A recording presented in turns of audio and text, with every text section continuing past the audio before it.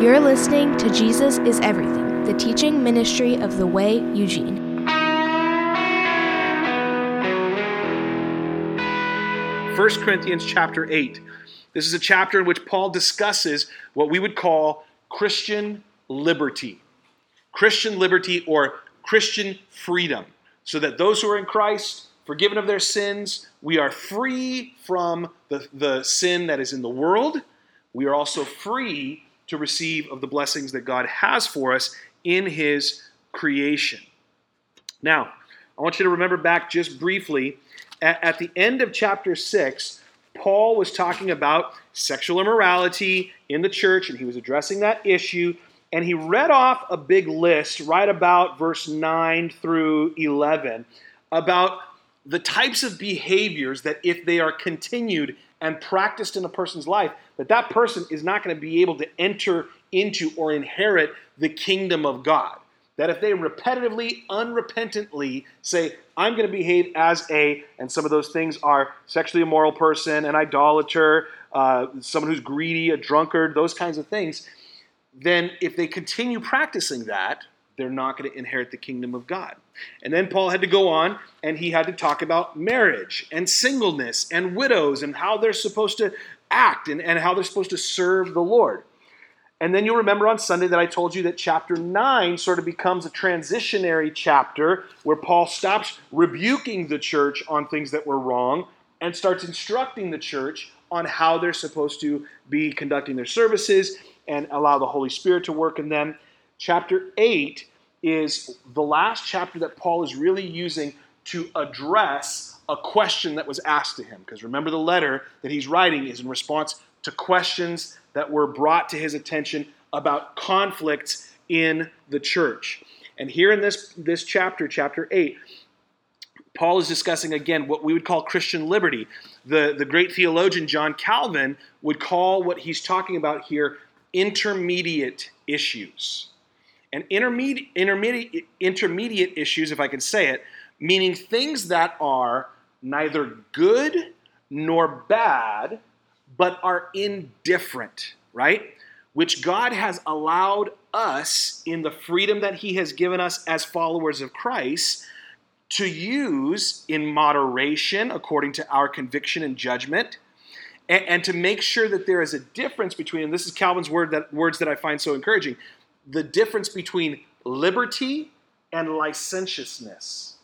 The difference between being free and having liberty to exercise our freedom, but also keeping ourselves away from falling off the edge back into sinfulness. This is what Paul is addressing in this issue. So let's take a look at verse 1 through 3 as we begin. Paul says, "Now concerning food offered to idols, we know that all of us possess knowledge. This knowledge puffs up, but love builds up. If anyone imagines that he knows something, he does not yet know as he ought to know. But if anyone loves God, he is known by God." Now, Paul is, again, answering questions here that were brought to him by the church because there were conflicts involved here. And the conflict was that there were those in the church who were eating meat, literally beef or chicken or whatever the case might have been, that had been offered to idols. I'll explain that in just a moment. But what Paul starts out saying is this, regarding food offered to idols, which was the nature of the question, Paul says, we know, meaning those in the church, he says, we know that all of us possess knowledge. But knowledge, and literally there's parentheses around that word, but knowledge puffs up, but love builds up. So here's the question. What is this knowledge that everyone in the church knows? And what is that knowledge that everyone in the church knows that puffs up, that might make someone arrogant? The knowledge, I believe, that Paul is talking about is the knowledge of Christians knowing what is unchristian, knowing what is pagan, that those who have been brought into the church know and understand through Jesus Christ and His salvation that there's a difference between the God of Israel, Yahweh God, versus the lowercase gods, as we'll see, that are present in the pagan world. Now here's the thing. This is the knowledge of what there is the knowledge, in other words, of what we've been saved from. That's what Paul says in the church. If you're a part of the church, everybody should have that knowledge that you've been saved from the pagan world. You've been saved from idolatrous gods. And Paul contrasts the two reactions to salvation. And this is what can occur. The knowledge that we've been saved people can respond or react in two different ways.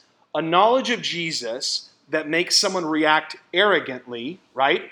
I'm saved, you're not, therefore I'm better than you. And there are Christians who act that way. Or there's a knowledge of salvation through Jesus that makes someone react humbly, where we basically say, Lord, thank you for saving me. I will do whatever you ask me to do. And unfortunately, there are those two separate reactions that can often occur. And I have to say, sadly, I've run into both. Gladly with the humble case, but I've very sadly run into people who are arrogant about the fact that they know Jesus. I'm not sure how those things even go together. We learned that Jesus came as a servant, right? And so Paul's modeling himself after Jesus to serve people, all manner of people. But I don't understand how people can so easily become arrogant and know it all in their faith instead of defaulting to the example of Jesus, which is love and humility and service. And so here's what Paul says. In verse 2, if anyone imagines that he knows something, he does not yet know as he ought to know.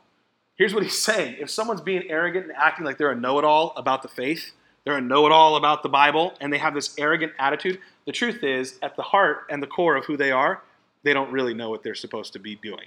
They really are confused about what it means to be a follower of Jesus. They don't really know what they're talking about. And so Paul says, if anyone loves God, he is known by God. And the indication there is if you've received the love of God and you're responding to that, you're loving God by obeying his commandments, that's an evidence that you truly are saved, that you truly do know the Lord. So let's take a look at verse 4. Therefore, because of that knowledge that we've learned there, that love is what we're looking for, that humility and that love, rather than the arrogant knowledge. Verse 4 says, therefore, as to the eating of food offered to idols, we know that an idol has no real existence, and that there is no God but one. For although there may be so-called gods in heaven or on earth, as indeed there are many gods and many lords, yet for us there is one God, the Father, from whom are all things, and for whom we exist, and one Lord, Jesus Christ, through whom are all things, and through whom we exist. Now that Paul has laid out the principle of knowledge versus love, he begins addressing the relevant topic, and it is regarding idolatry. And this is the kind of knowledge that Paul says we want to have and be confident in, that there are no other gods but Yahweh God, the God of the Old Testament, the God of creation, the only true deity God. And he says, well, there are many lowercase gods, right?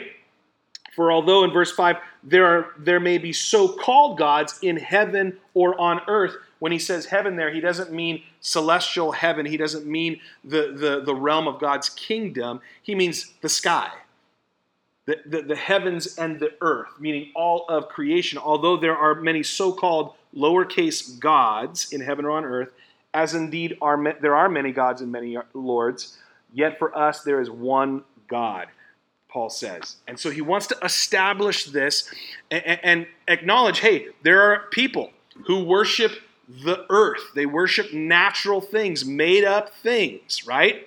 But he wants to instill this confidence in the Corinthians. There's only one God. There is no competition between God and any of the other pagan idols.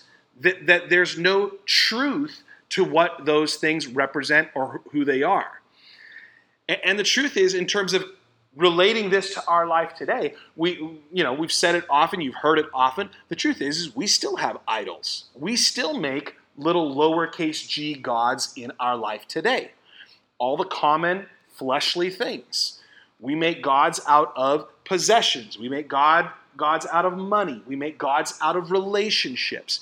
And all that means is that we are taking that thing, whatever it is, our house, our car, our job, our relationship, whatever it is, and we are glorifying it or paying more attention to it than we are of God who has created all of those things.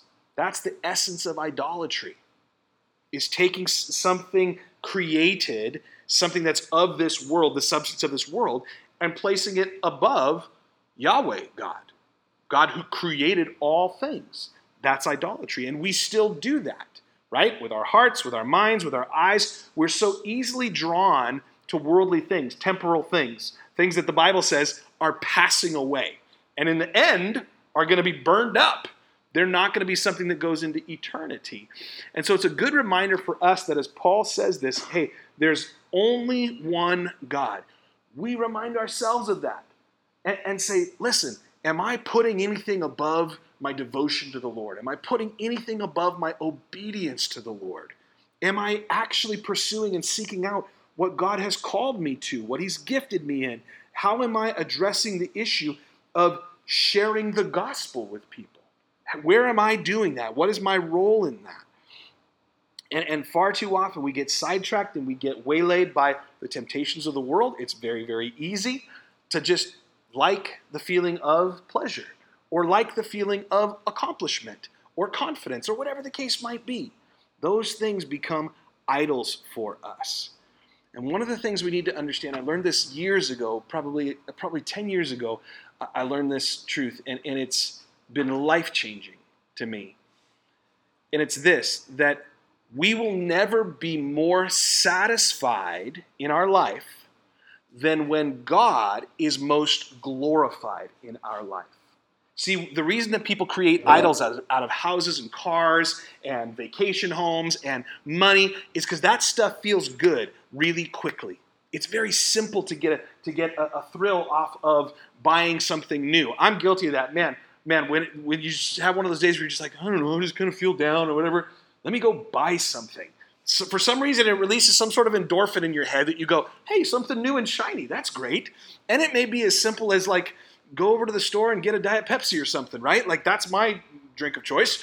And maybe it's just that. Go get that and all of a sudden it lifts my mood. But here's the thing, here's the truth of this, that is going to last for a very short period of time. Even in the grand scope of eternity, our relationships and our spouses and the people that we love, that's such a limited part of our existence. To say that we're putting all of our hope and energy into being pleased by that relationship above the Lord is false. It's limited. But when God is most glorified in our life, when he's the most important thing, when he's the thing that is above everything else, when he's the thing we think about when we wake up, he's the thing we think about before we go to sleep, when we dedicate our life to going, I get it. I got a family, I got a job, I got kids, I got recreation, I got all the other things I'm doing. But when we sort of just go, I'm going to take all that stuff and sort of lay it underneath the umbrella of, I just want to please the Lord with everything I want to do, we actually will have more lasting pleasure and enjoyment when God is most glorified in our life. If you want to flesh this out, and if you want to read more about this, there's a pastor named John Piper who was at a church in Minnesota for years, and he's got a powerful ministry. It's called Desiring God, and his book, Desiring God, goes through this idea of being satisfied with God more than anything else in the world. He calls it Christian hedonism. The idea of finding pleasure, Christian hedonism. And so the book is Desiring God by John Piper. Highly recommend it. Now, here's the issue, the history of this and the issue of what was taking place. Meat and the meat that was available to eat in Corinth as in other cities. The way that it got there and what was available for most people was this, meat that had been sacrificed to idols. Realize that these pagan temples all were correlating to some god of some kind, and it had priests and acolytes, people who were following after that pagan god, and they would sacrifice meat to those gods. Just like the Israelites sacrificed meat to the Lord for the different offerings, whether it was a bull, a ram, a dove, whatever it was. In the same way, they were sacrificing to these pagan gods. Now, the meat offered on pagan altars was typically divided into 3 portions. This is just a little bit of the history so that you understand why Paul's addressing this. One portion, 1/3, was burnt as an offering to that pagan god. 1/3 was given to the worshiper, the person who came to bring the offering. 1/3 of it was given to them to take home and eat. And then 1/3 of that sacrifice to that god was given to the priest, that they might have food to eat. That was their job, was to serve in whatever temple it was. And so they were given a part of that meat to be able to take home and eat. Now, if the priest had enough food or didn't want his portion of the meat, what he would do is he would then sell it at the temple restaurant. There was literally a place that you could take your food and have them cook it up for you, and you could eat it there. It was like an open air market kind of a thing where you could buy the meat there at a discounted price because it had come from a sacrifice, and you could either eat it right there or you could take it home to eat it. And that was sort of just how it worked. Now, temple meat was generally less expensive than going directly to the farmer or the rancher who had the meat, right? So people looking for a good deal, people who didn't have a whole lot of money, they went into the temple and bought that meat that had been sacrificed to an idol. Now, this was the issue for the Corinthian Christians. The question of their conscience was, can we take this meat that the purpose was to worship a false deity, a false god, an idol? Can we, in good conscience, take that meat and bring it home and eat it?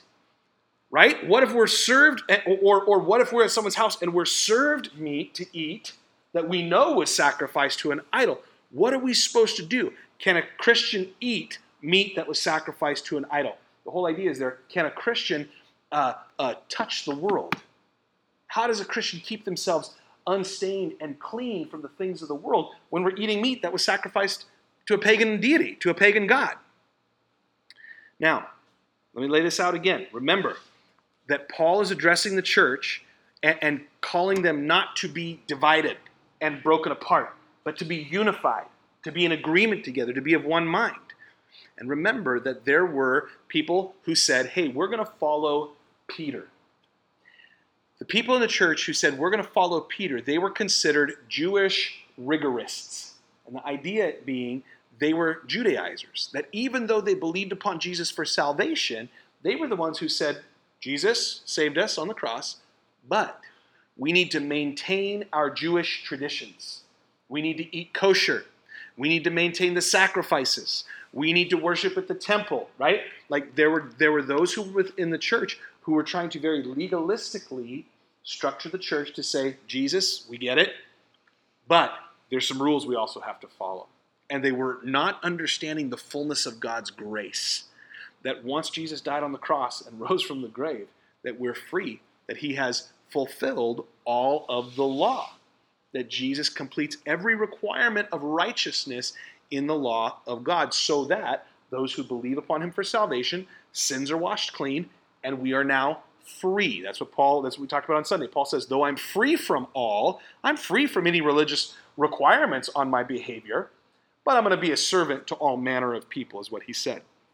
So this is the issue that Paul is addressing, is people with conscience issues on this meat sacrifice to idols, and the Judaizers, those in the Christian faith who still think that we're supposed to hold on to Jewish traditions. They're telling us we're not supposed to eat this meat. We're poor. We just need meat. There are no real other gods but one true God. So what does it matter if we eat that meat? That's what Paul is having to discern and create this conflict or sort of resolve this conflict. Now, part of the reason that this conflict existed was that in Acts chapter 15, take note of that, you can go back and read it later. Acts chapter 15 at the Council of Jerusalem, one of the things that the Council of Jerusalem said, James stood up and spoke, as they were sending out instructions to new believers, right? They said, keep yourself from meat sacrificed to idols. Don't eat anything that's been strangled. Don't eat anything that's been sacrificed to idols. Keep yourself from sexual immorality. These were things that they were telling new believers. They were saying, you don't have to be circumcised. You don't have to become a Jew to become a Christian. But for your conscience and the people that you're ministering to, don't eat meat sacrificed to idols. So of course, there were probably some people here at Corinth that were going, well, listen, James and all the guys at Jerusalem told us not to eat meat sacrificed to idols. So Paul, how are we supposed to respond to this? Like, what are we supposed to do here? So this is where Paul is explaining it, and he's laying out for them the fact that those idols that the meat was sacrificed to, they're not real. They're not real. They're a figment of a person's imagination. They're not anybody to be concerned about because there's only one real God. Now, this begins to be very relevant for us today when we take this truth and bring it up to our present day. I have friends who very often, I'm not on Facebook, Carly's on Facebook, but we've had this experience where friends will send out messages on Facebook. Or perhaps you know people who, in the conviction that they have, they'll say, hey, you shouldn't buy products from this company because their corporate entity supports ungodly things. I've got friends who are like, don't go to Disneyland because Disney Corporation supports things that are forbidden in Scripture, right? And the funny thing about that is that those people sort of become just like these people who were saying, hey, you can't eat meat sacrificed to idols. We have to maintain kosher food practices, right? Legalism. Saying it's not enough just to be saved and experience the grace of God, but we also have to perform certain things to stay in the grace of God, right? So that's where we, in our day and age, have to look at it and go, okay, Paul says those idols, they're not real. There's no substance to them. There's only one God. So the activities that are surrounding those idols, they're really left to the conscience of the disciple, the follower of Jesus, to say, am I good with this? Am I okay with it? Does it fit in with my conviction of who I am in Christ? And so Paul here says that those who consider the meat that was sacrificed to idols as unclean or tainted, he says spiritually, let's look at verse 7. However, not all possess this knowledge, meaning that there's only one God. Some actually believe that there are other lowercase g gods. He says here in verse 7, but some, through former association with idols, meaning in their previous life before Christ, they might have worshipped those idols that food was sacrificed for. He says they eat food as really offered to an idol, and their conscience, mark this, underline this, take note of this, their conscience being weak is defiled. Paul makes a statement here that is important for us to process well and process correctly. In younger, more immature years of my faith, I would look at that and I would fall into the arrogance of saying, yeah, we're free. We're free from all things. And so those of you who are restricting your behavior or saying, I'm not going to do that, and I'm not going to drink this, and I'm not going to eat this, and I'm not going to listen to that movie, and I'm not going to watch that TV, you could very easily become arrogant and go, you're so weak in your faith. You don't understand. We're free. And miss the point entirely, right? Paul here says that those who consider the meat that was sacrificed to idols as unclean or tainted because of their previous experience in the world, having worshipped those same idols. And they receive this conviction of, I can't associate with that thing anymore because I've been saved from that. Paul says they're actually weak in their faith. See, often within the church, we build this culture that says a person who abstains or limits themselves in some way, we sort of look at them as the strong one. Boy, they really got a strong will that they're not going to go partake of things that are, like John Calvin said, sort of neutral. Not that there's a gray area, but that they in and of themselves are not either good or bad, but God leaves to us to be able to determine, can I participate in this? What are some of those things? Well, in our modern day and age, it's like what I said. There are people who are divided on the issue of drinking alcohol and saying you can drink alcohol in moderation without being sinful. There's others who say you can't touch it. It's all bad, right? The truth is that in and of itself, it's neutral. It's neither good nor bad. How you use it, how you partake of it, is what determines whether it's good or bad. That's a major one for people in the church. Movies, television, music. In and of itself, it's just a thing. Even music that has some sort of message in it, right? It's just a thing. How you partake of it and how you use it, listen to it, respond to it, react to it, that's what determines whether it's good or bad. Now, I'll get into a subtopic there in just a minute. But Paul says, because we have knowledge that those pagan idols are not real, then there's no big deal in actually eating that meat. That's Paul's conclusion.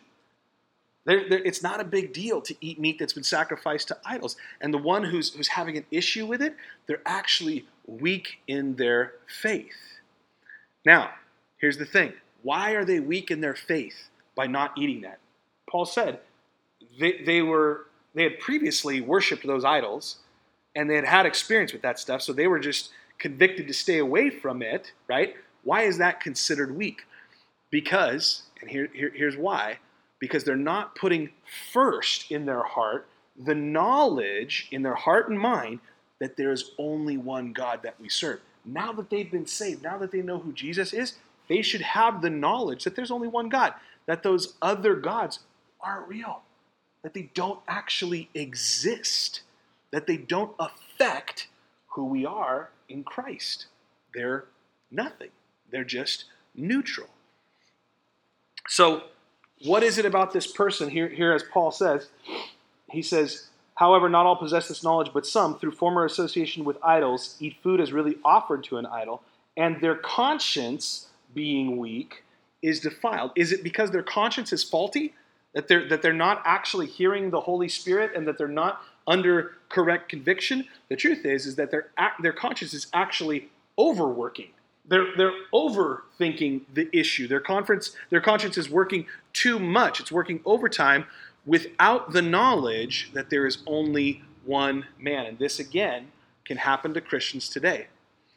These Christians of weak conscience were basically looking for every boogeyman, every lowercase god, and was actually ascribing some kind of value to them and becoming fearful of them. Now, in that culture, they were a far more spiritual culture than we are. They believed and experienced in greater measure than we do today the demonic side of life, demonic powers. Okay, and I'll address that in just a second. But they very much believed that if that meat had been sacrificed to an idol, that was demonic, and that if they partook of that meat, that a demon would somehow enter them. That was part of the challenge that they had. That's why Paul's saying there's only one God. The idols that meat was sacrificed to, they're not real. You can't get a demon by eating that meat. That's the subtext of what Paul is saying here. Now, the question can be asked, but aren't there demonic forces at work in anti-Christian, pagan idols and false gods? Isn't that a part of Satan's attempt to persuade and fool people, right? To deceive them? And the answer, the reality is yes. Yes, there is in anything that is opposite of the Lord, anything that is against God's truth and what He has given us and revealed to us in Scripture, at its root is Satan. But I want you to remember, this is Paul, as Paul lays this out, it's an issue of weak conscience that gets tripped up by these types of things rather than resting in and living in the confidence of knowing the true and living God as taught to us in the Word. I want you to mark these scriptures down that are confidence builders for us to understand that, yes, we live in a spiritual world. Yes, there are demonic forces at work trying to deceive people and pull them away from God's kingdom. But I want you to take note of these scriptures. James chapter 4, verses 7 and 8. James chapter 4, verse 7 and 8 says, "Submit yourselves therefore to God. Resist the devil, and he will flee from you. Draw near to God, and he will draw near to you." The devil may be a roaring lion, but he is not a devouring lion. The devil may make a lot of noise, and he may put a lot of temptation in front of us, and he may have very real influence into the things of the world that are sinful. But the Christian is told this: simply resist him. Just push back. Just tell him no. And the truth is, because the power of God in you, being indwelt by the Holy Spirit, Satan can't compete with that. And he will flee. When you resist the devil, that moment of temptation to sin, it's that moment of just saying, no, I'm in Christ. I'm clean. I don't have to do that. I'm free now. I'm no longer bound by slavery to sin. Resist the devil. Give it a moment. Take a breath. He'll flee. That temptation will be removed. 2 Corinthians chapter 10, mark this as well. In regard to this spiritual element in the world, 2 Corinthians 10, verses 3 through 5. Paul would say in that letter, "For though we walk in the flesh, we are not waging war according to the flesh. For the weapons of our warfare are not of the flesh, but have divine power to destroy strongholds.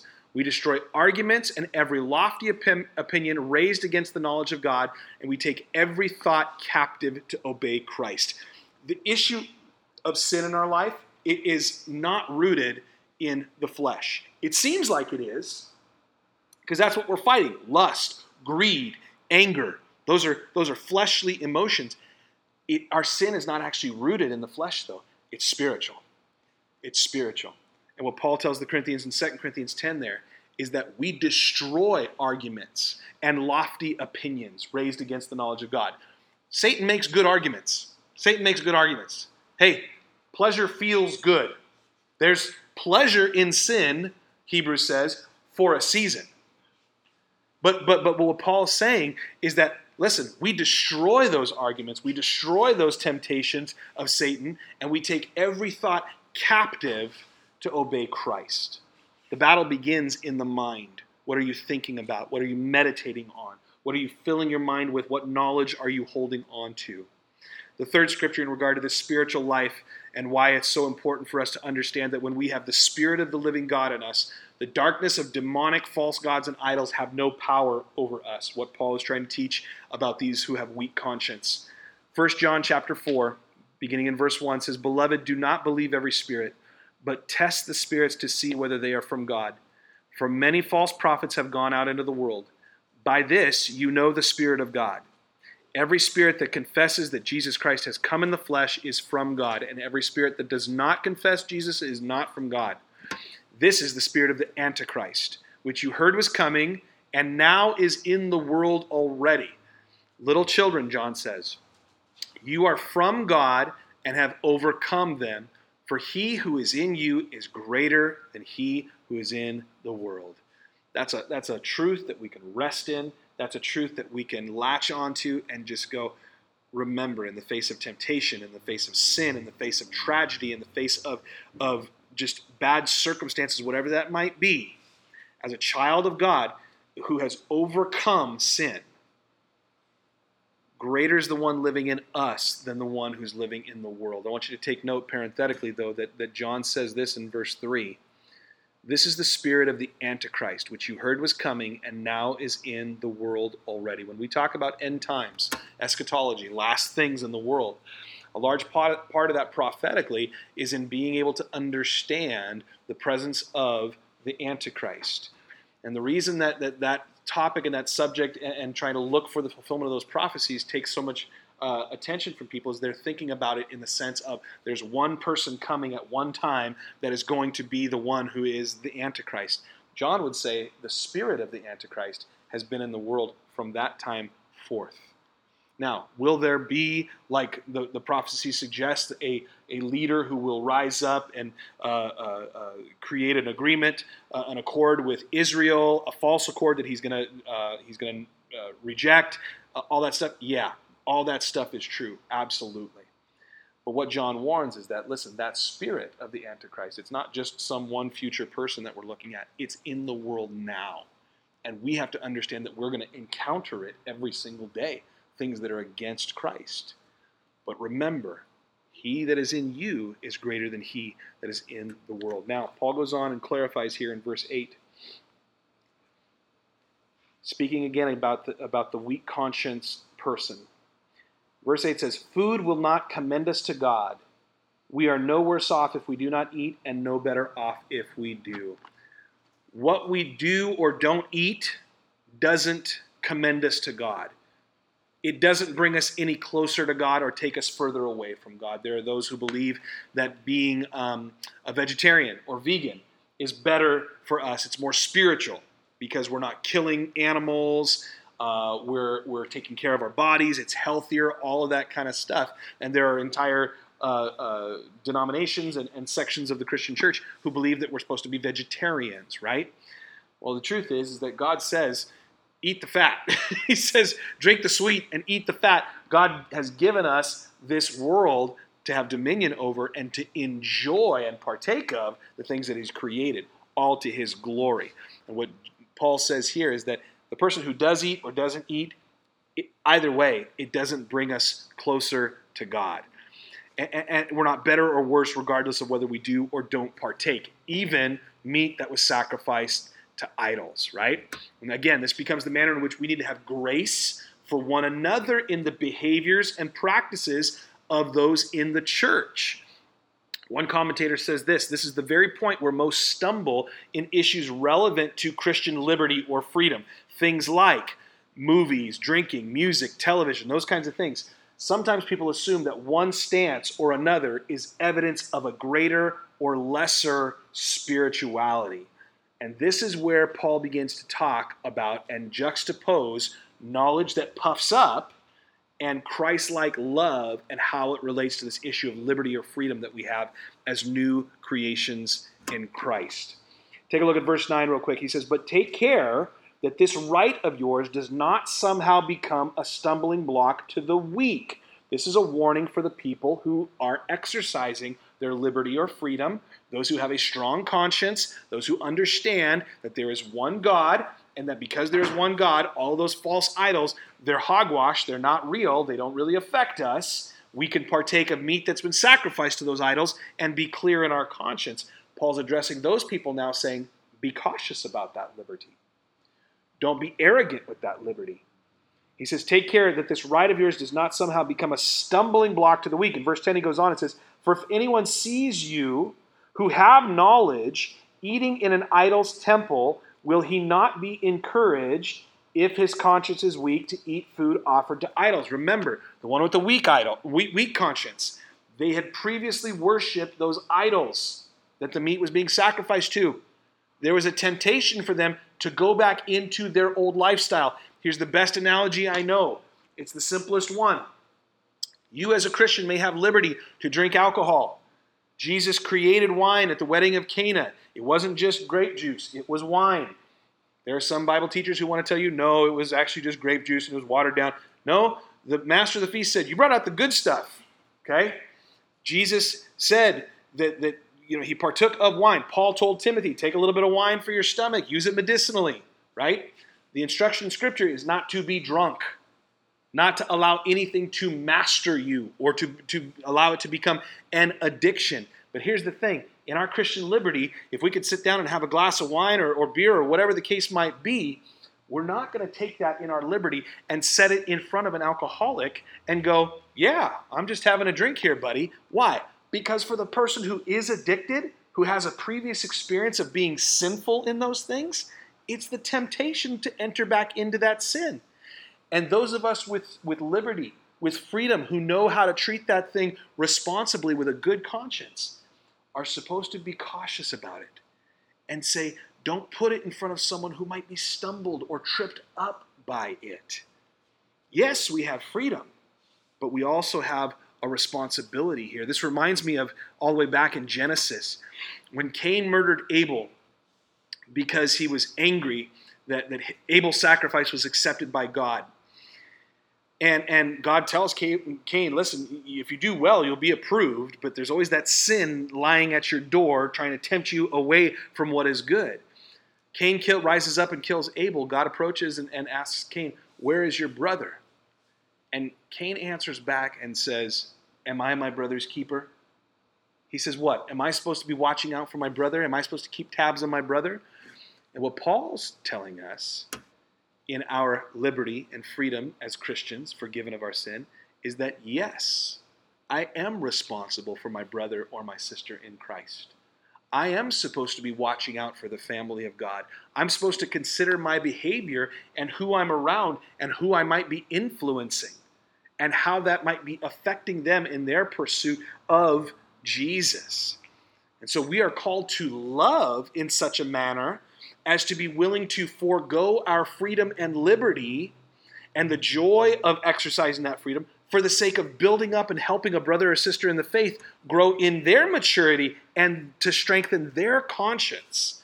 And here's what Paul goes on to say. He says in verse 11, "And so by your knowledge this weak person is destroyed, the brother for whom Christ died. Thus, sinning against your brothers and sisters and wounding their conscience when it is weak, you sin against Christ." If I don't watch out for my brothers and sisters in Christ, if I don't pay attention and know them well enough to know what is a stumbling block for them, if I don't understand how my freedom affects them, and I happen to cause them to stumble, it's not just them I'm sinning against. I'm actually sinning against Christ, is what Paul says.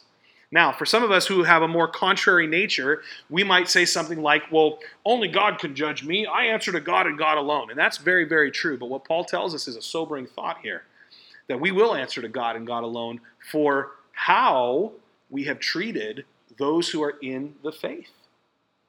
We're to care for one another as the church. And so we need to be cautious about stumbling someone in their faith. Now, bear with me just a second, because we also have to look at the flip side of this.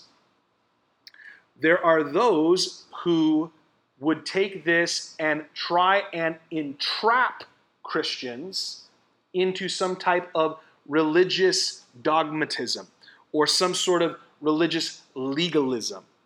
This is what happened to Peter in Galatians chapter 2. Paul writes about this. Peter in Galatians chapter 2, he began to teach something that was incorrect. There was a situation where he was being intimidated and influenced by, again, Judaizers, those who said you need to keep the Jewish customs even as a follower of Christ. And by his association with those legalists, Paul had to get into Peter's face and correct him and say, you can't teach that. That's not true, right? And Paul rebuked Peter because of this. Now, those Jewish legalists who said you have to follow these laws, they might have used the argument that would say, hey, listen, you Christians who have all this freedom, your lack of obedience to our customs, our traditions, stumbles us. We're stumbled brothers. You have to do what we want you to do so that we feel confident in our faith. So if you don't sacrifice still at the temple, and if you don't follow the ordinances of the high holy days and all those kinds of things, we're stumbled in our faith. Trying to entrap people to say there's something more to our faith than just believing upon Jesus Christ. It's this argument against legalism, right? And so the truth is that Paul would say that out of love, he'll never act in a way that would put a temptation in front of his brothers and sisters. But he does not care about offending legalism. He's great with blowing legalism out of the water. Now, let's finish out what Paul says here. Verse 13, he says, "Therefore, if food makes my brother stumble, I will never eat meat, lest I make my brother stumble." Paul says, I'm willing to sacrifice something that I may really enjoy, that I might really like. A good T-bone steak, man, if for some reason the guy sitting across the table from me, that offends his conscience truly, his weakness in the faith, or weakness of understanding the freedom that we have in Christ, if that really stumbles him, Paul says, I'll never eat meat again. Why? Remember chapter 9, what we talked about on Sunday. Paul says, I have determined, I've purposed to be a servant to all. Why? Because service is always about salvation. We serve people because we want them to hear the truth of the gospel. We serve people because we want to win them to the faith. God does that work. We're the vessels he uses. So, as we understand this, there's a reason for being modest, there's a reason for moderation, there's a reason for caution in the freedom that we have as Jesus followers, so that we're able to read the room, to really know people that we're in fellowship with, so that we protect against putting things in front of them that stumble them. This is one more justification of saying that we in the church need to be more transparent with one another. We need to break down walls of keeping up appearances. Just be honest with each other. Know each other. And go, here's what I'm struggling with. This is real for me. So that we might pray for one another. so that when we're in fellowship with one another, we know what to be cautious about, what not to lay in front of someone so that it's a temptation for them. The church needs to know each other very, very well. And that's why, again, I look at what's happening with COVID-19 and sort of having to rethink what church is like and how we meet. And I'm thankful for it in a lot of ways, in the fact that the size has reduced, has shrunk in a lot of ways, so that we really take time in getting to know one another and to encourage us in those things. And so there's chapter 8.